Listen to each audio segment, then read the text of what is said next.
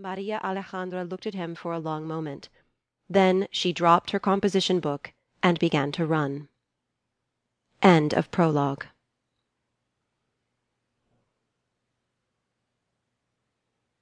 Chapter 1. "Sir! There's been a murder, sir!" Guardia Adolfo Jimenez stamped up to the flat surface that his commanding officer was pleased to call a desk, and gave a stiff-armed salute.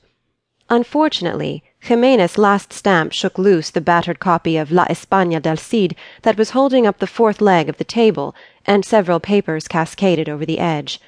Lieutenant Ramos steadied the remaining papers and looked up at the young Guardia with a glare. "Well, have you arrested someone for it?" he demanded impatiently. "No, Lieutenant."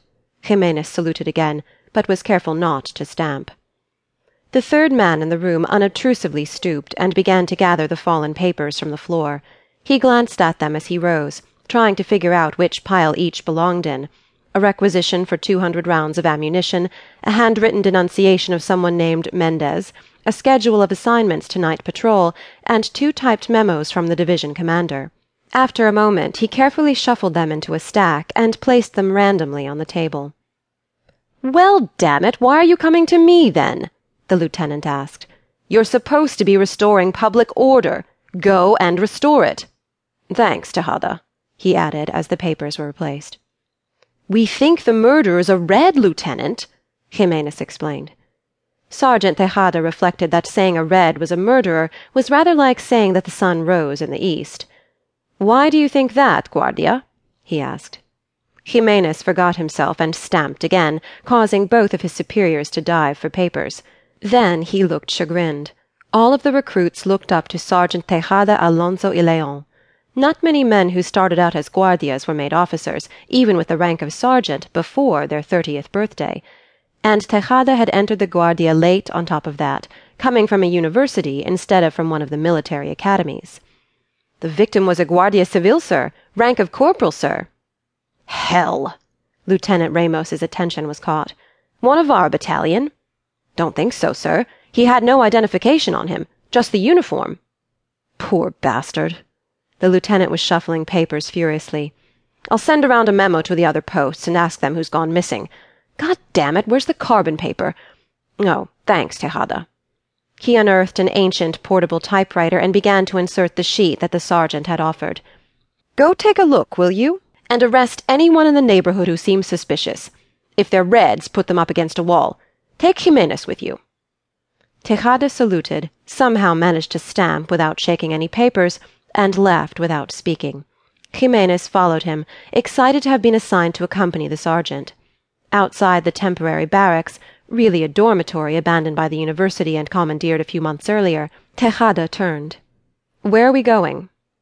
"It's over near Atocha station, sir. A little street called Amor de Dios." Tejada's mouth curled briefly. Not a very appropriate name. "Lead the way, Jimenez."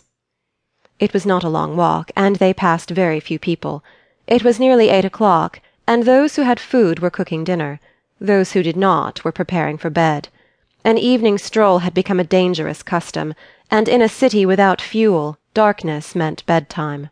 The few people on the street slid away from the 2 red-collared guardias as the north pole of one magnet turns from the north pole of another. Tejada liked the silence. It was almost like being in the country, with the shadows falling so naturally, and no glare of street-lights to block out the moon rising ahead of them over the city. A breeze was blowing at their backs. "It's peaceful," he thought, and then was surprised. It had been a long time since he had thought of peace in the present tense. The street-lights would come back, of course, but he hoped that the streets would stay like this at night, cool, silent, empty except for those on legitimate business. No demonstrations, he thought, as they passed through a deserted plaza, with the gutted and flame-blackened ruins of a townhouse sitting silently on their left hand. No rabble-rousers, no rock-throwing, no general strikes, no petty crime. Maybe now an honest man will be able to walk the streets without fear. His mouth tightened as he remembered their errand. The streets were not quite peaceful yet. But they would be. Tejada was under no illusions as to what Lieutenant Ramos had meant by "put them up against a wall." Rough and efficient justice was still necessary in Madrid.